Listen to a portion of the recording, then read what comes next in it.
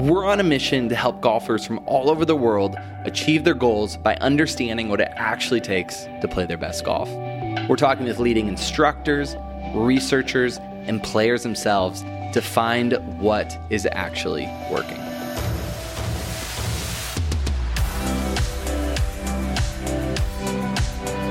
Hey, thanks for joining us today. You are listening to one of our partner shows. It is the Tour Coach Podcast with Tony Ruggiero. He has some phenomenal guests on talking about teaching tour pros. He'll have his players on. Just always a great show. Today was another great episode. I want to share that with you here on the Golf Science Lab podcast.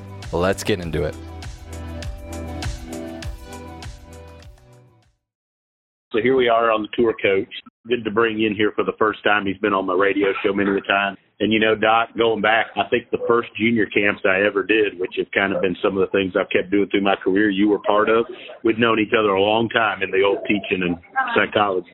It's definitely been a long time, and it's been a great journey. And I think back to where we started and what we're all doing now, it's quite amazing.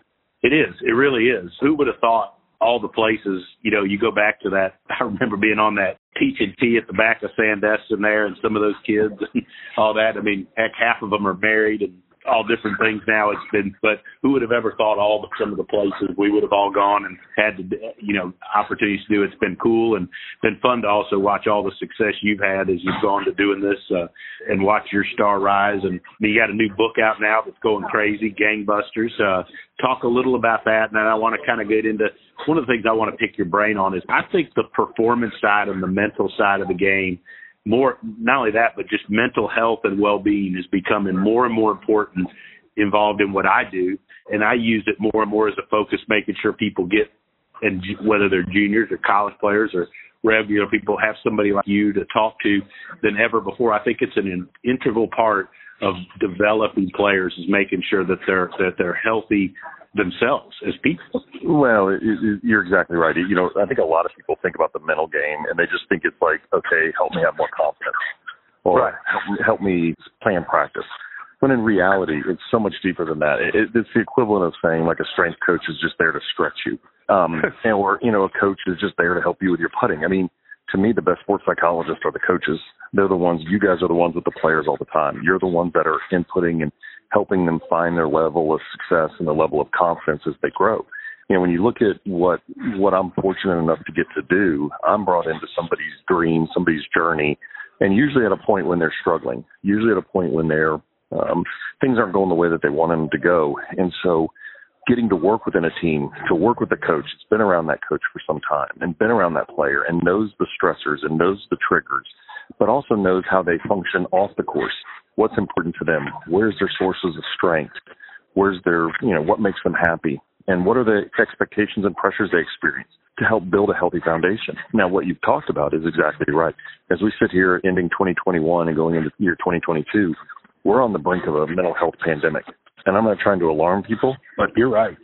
Last night I was at a party and I was talking to a very high-profile athlete who's championed the mental health side for a long time. And we were just talking about how probably 50 to 60% of the athletes that I see, whether they're professional or college or youth, have a significant level of anxiety. And then you start adding in all the other pressures.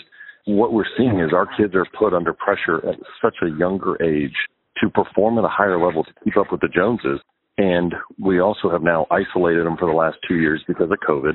And right, wrong, or indifferent, I mean, it's just a fact. And then we also have added in all the other pressures to be faster, better, quicker, sooner. And their comparison standards are not the people in their neighborhood. Their comparison standards are people across the world. And so they get on Instagram and they know everybody in their class and they know what other people are shooting. And as a result, that pressure is so magnified for them that they don't know how to give themselves the grace to struggle. And so it's a very judgmental environment to be in. And so to your point, having a healthy foundation from a coach standpoint can start that groundwork and start that developmental process and then give them a chance to really dial in on the physical, mental, and the really emotional side. Yeah, you know, and I'll tell you what, doing this podcast for me has been interesting because as many as we have students, we have hundreds and hundreds of coaches and teachers that listen, and we get lots of messages. And I've found, I did one recently, not long ago, we did some mental stuff. Dr. Greg Carton was on with me. And I mean, Brett, I think coaches are going through more of this now than ever before. And this isn't a woe is me and whatever, but like it seems to me with all the social media and the stuff out there every day, it's like there's this feeling like I've talked to you before in my career and other people, and there's this feeling like you've got to do more as a coach every day to stay competitive, and there's more pressures. And I think all across the board at what we're doing in this industry, well, probably and everywhere across the world, there's more of a need to take a look at mental health and to figure out how to be happy, with yourself. Well, you're exactly right. So if we're a coach and we look at what one of our colleagues is doing on social media, the initial inclination is, ooh, cool. Why am I not doing that? Right. And so then it becomes this, man, I'm falling behind. And so we never get in a spot where we can actually take a step back and say, wow, I'm good, because not only that, then if you've got clients who worry about getting fired, that's a very normal thing. I don't know a coach out there that doesn't worry about getting fired. Every day. Every day. And so when you look at how we have to stay healthy and what we have to do, you're right. We've got to be in the best frame of mind that we can be for our players. We wouldn't want our surgeon to walk into a surgical operating suite in a negative state of mind. Well, even though we're not doing life or death, it is the same approach. And we've got to be in a healthy state of mind to work with our players so that when they're needing us, we're at their best and we're at our best. And we're helping each and every person along the way perform at a level of being optimum performance. We're not talking sometimes about the bottom 5%. We're talking about the last 1% and 2% of human performance. Now, understanding the continuum between 0 and 100% functioning is critical. If we understand why somebody's struggling, then we can also understand many times what that key to success is to break them free. You mentioned that we're getting ready to go into 2022, and it's that time of year. Everybody tends to look more inward, and they start looking forward to next year. How do you help, you deal with so many great players, and look, you've had some huge years. You've had some guys have huge breakthroughs and all of those things. How do you temper, how do you help people that have a bunch of success to where the expectations don't get too carried away for the next year? And then on the flip side, we have years where we all work our ass off and the guys don't play very good. And how do you help them look forward to the next year when they didn't have a good year? And how are those approaches different? Well, when somebody wins, right, there's this immediate success and happiness and joy that they've had their breakthrough. But then the next step is, okay, what's next? Okay, we got to repeat that. Now, the pain of a struggle lasts a hell of a lot longer than the joy of a success, because the initial thought process when somebody has success is, ooh, I got to do that again. Now I got to live up to that, which is greater pressure than when you didn't have it in the first place, because not only are you trying to succeed, now you're trying to validate. And so one of the things that we always do, and I always work with players, and this is maybe some of my experience being around my coach who coached me in baseball, or Coach Saban in football, and being around that program for so long, is that we have to be willing to take on that challenge and that responsibility of being successful, right? Success doesn't open up any doors. It gives you more opportunities. It also brings more pressure, but it doesn't open any doors. It doesn't make anything easier. It actually makes things harder. So we as people have to be prepared for what that involves. Can we be willing to meet that challenge? Can we take the uncertainty? Can we take the doubts? Can we take the frustrations? Can we take the fears and say, you know what, these are okay. This doesn't have to be a validation of who I am as a person because I'm going to struggle after having success. Instead, I need to look at this as, okay, layer up on the mountain. How can I get on top of the mountain again?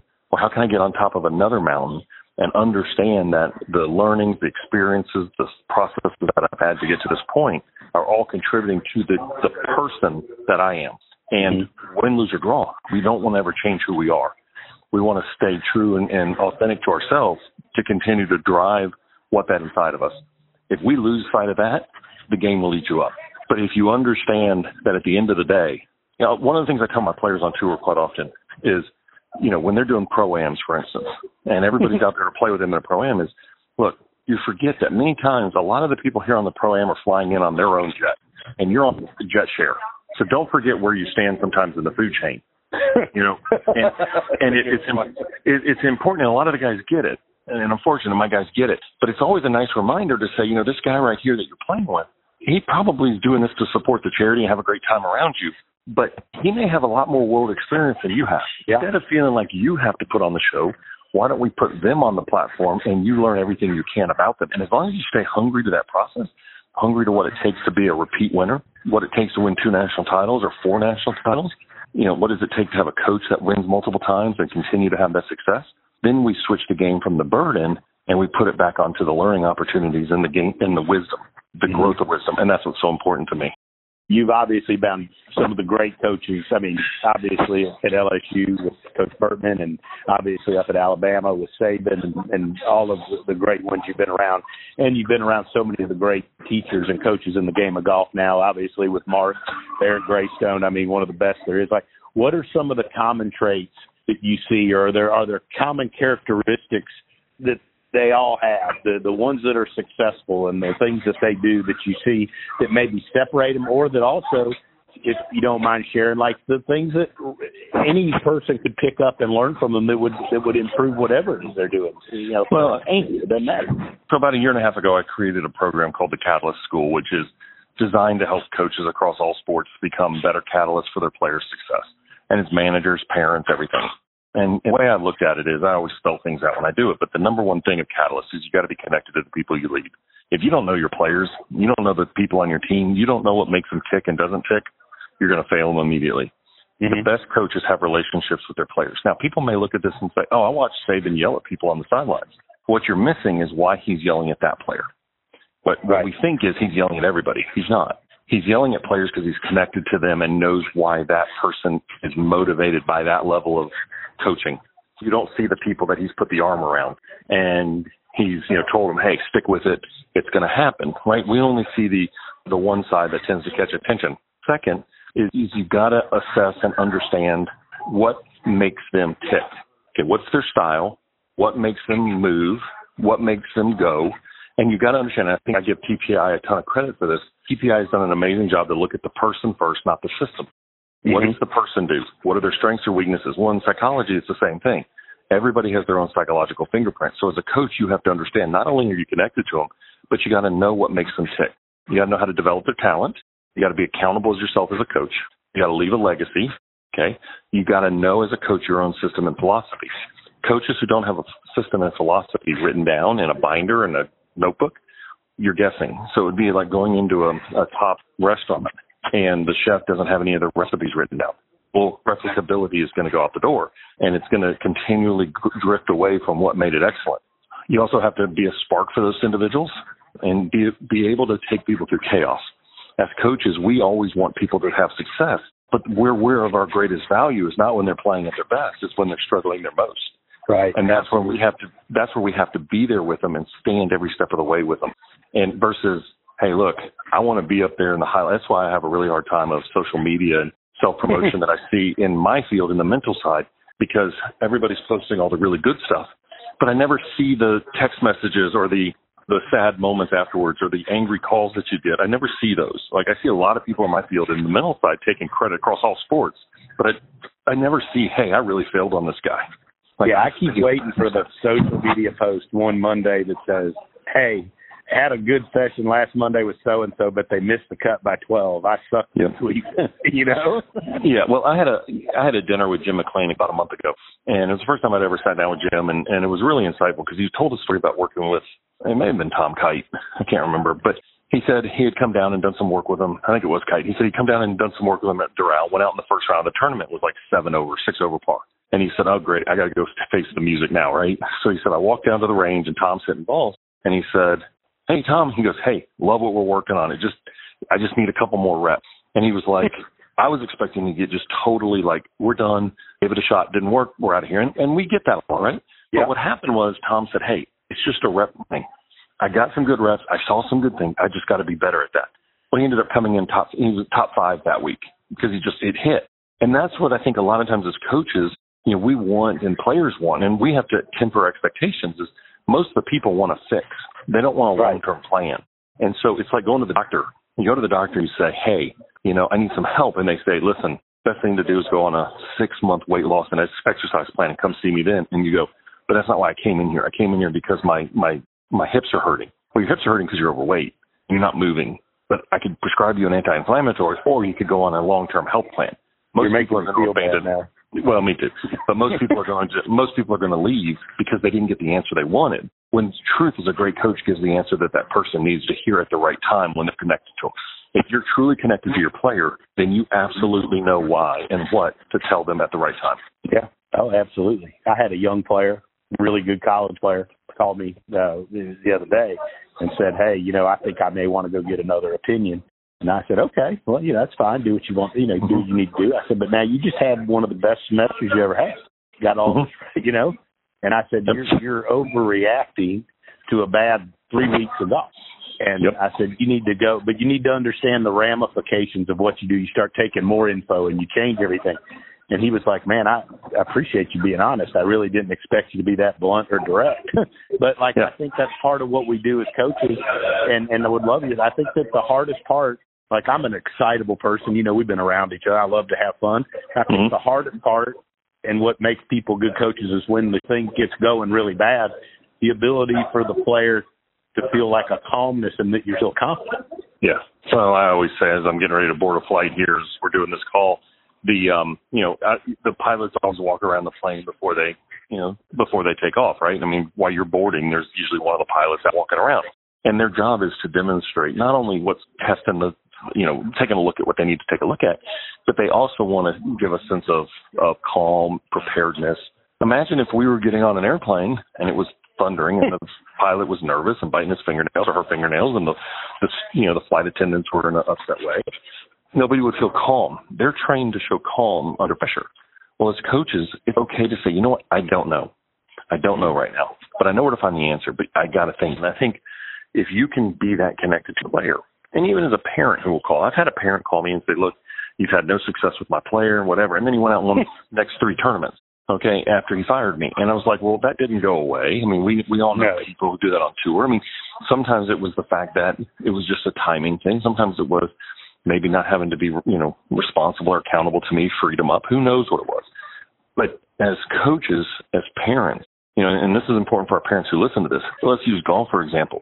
You're not hidden within a crowd of 10,000 fans. That being said, when I pitched in the World Series, in the College World Series, I could hear my dad's whistle in front of 25,000 people. So imagine what we do when our kids look over to us on the side after hitting a bad shot, and you're sitting there looking disgusted and angry. How do you think they're going to feel? Well, they're 100% going to feel frustrated. They're going to feel like they let you down. Well, as coaches, sometimes the less is more, and showing them that we can take them through the chaos, we can take them through the struggle, we can take them through those things to spark them, to help them understand that they are not alone here, that we can help them. And that's a quiet confidence that I think the best coaches have. There's an amazing video on NFL Films about the New England Patriots when they won the Super Bowl, when Malcolm Butler intercepted the pass on the 2-yard line against the Seahawks. And they're showing the lead up to it. And there's a great story about building process and trusting your team and things like that, because Brandon Browner moved Malcolm Butler up right before the play. It was a drill that they had been practicing. But right as the lead up was going on, all the coaches in the box were, radioing down to Belichick saying, Coach, we need to take a timeout. Coach, we need to take a timeout. And he said, I got it. We got this. And it was just this sense of calm of, let's see how this plays out. And that's what sometimes the best coaches, the best leaders can do. Look, I'm going to be at the helm. We got this. I'm going to be your co-pilot. I'm going to be your navigator. It may be hard right now, but I'm not going to leave you alone in this. And I will stand every step of the way with you. And I think as coaches, that's what we have to do, because that's a shared confidence, but it's also a shared resiliency that we have to demonstrate to our teams and our players and our coaches and our athletes, that sometimes we probably overlook, because, I think in this game we're all looking for the biggest success that we can, but sometimes we just really need that extra little push to say, we've got this in the storm. How do we explain to the young people coming up and to the students that not reacting and not panicking and that jumping around, and that's not just self-serving because I'm a coach, but I've benefited from people jumping to me too, right? Like we've all had it go both ways. But at the same time, I've told several players that have come to me over the last couple of years, why are you leaving? You played pretty dang good. How do we help? Or is this just a cultural thing, Brett, that with the social media and the wanting now that we're never going to be able to we're never going to be able to combat that. But like to get people to understand that, like you said, it's a process, and that staying with what you do and that continuity is valuable. Because that, I think for me as a teacher, that's one of the hardest things in this culture to combat. Well, it's more circumstantial or societal. If we take a look at the younger generation right now, and listen, they're more innovative and faster thinkers than we've ever seen. Okay, that's important to say. So this is not bashing the young generation, but speed is important. Having to go through the storm, having to be patient is usually a sign that they're not doing it right or they're not good enough. We looked at resiliency for years as a strength when, in fact, resiliency for this generation is often like, well, why would I have to do it if I was good? So what we're seeing more and more is we're seeing a group of athletes that the transfer portal's at an all-time high of players transferring if they don't get the evidence or the success or the trust that they want early on. And so I always tell coaches is that trust, it used to be that somebody would come see you, they'd go play for a coach, and they'd say, I trust this coach for at least 2 or 3 years, and I'm going to give him the chance. Now they walk in and they say, Coach, what are you going to do for me? It's not about what can I do for you. It's what are you going to do for me? Because I have options, I have resources, and I have availability. And so you have to trade and barter in that trust on a daily basis to find out what's important to them. If they're seeing other people succeed and they're having a continued level of impatience, they got to make a change in their mind because their colleagues, the recruits, their coaches, their college coaches, all of them are giving them a hard time, as well as, hey, if I want to do this for a living, I shouldn't be struggling as a junior in school because people have told me that I've got to win my junior and senior year in school.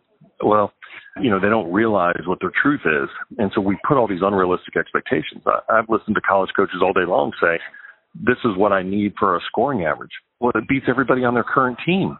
Yeah. So, it's like we can sit there and say that all day long, but we have to, as coaches, understand that it's inherent in the youth of this team. And of this generation, I always say this, give a kid at 5 an iPad and watch how fast they flip between YouTube channels. They don't stick with anything very long because their impatience is so high, their need for constant stimulation is so high, and they don't allow things to prosper and grow.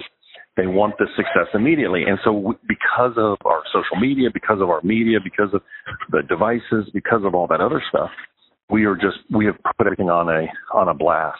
And it's got to be done sooner, faster, and quicker. That's a hard part. It's hard. It's challenging doing what we do, I think. But again, I think that's, part of the challenge is growing with the times. And, I look at, every day, you and I both started, I worked for a guy, Hank Johnson, who was a great teacher. And we could do a separate podcast and mental evaluation on me for that one. But, I look, the older I get, some of the things that he would say and stuff that I thought were crazy back then make more sense to me now. But I also, sometimes I see as you get, I'd be like, well, why do you get so frustrated with some of the younger stuff? And now you realize it is a challenge. I think every generation must have gone through this to a certain extent, maybe not as much as it is now. Well, every generation is going to change off the previous one, and most coaches are going to be stuck in the previous one. That's why when you see coaches reinvent themselves, and so what we see in the golf teaching world, right, is we saw an explosion of social media-based coaches, right, who built an amazing following in a brilliant manner and grew a very cool educational platform who rose to prominence. And rightfully so. They saw a channel to get to people who couldn't normally get to them. They delivered on a concept that was usually very difficult. And if you would ask older teachers, they'd say, well, I need 6 sessions with you to make it happen. Well, these coaches figured out a way, hey, in a 20-minute online video review, I can help you make that same change because they have found a way to break through some of the traditional paradigms.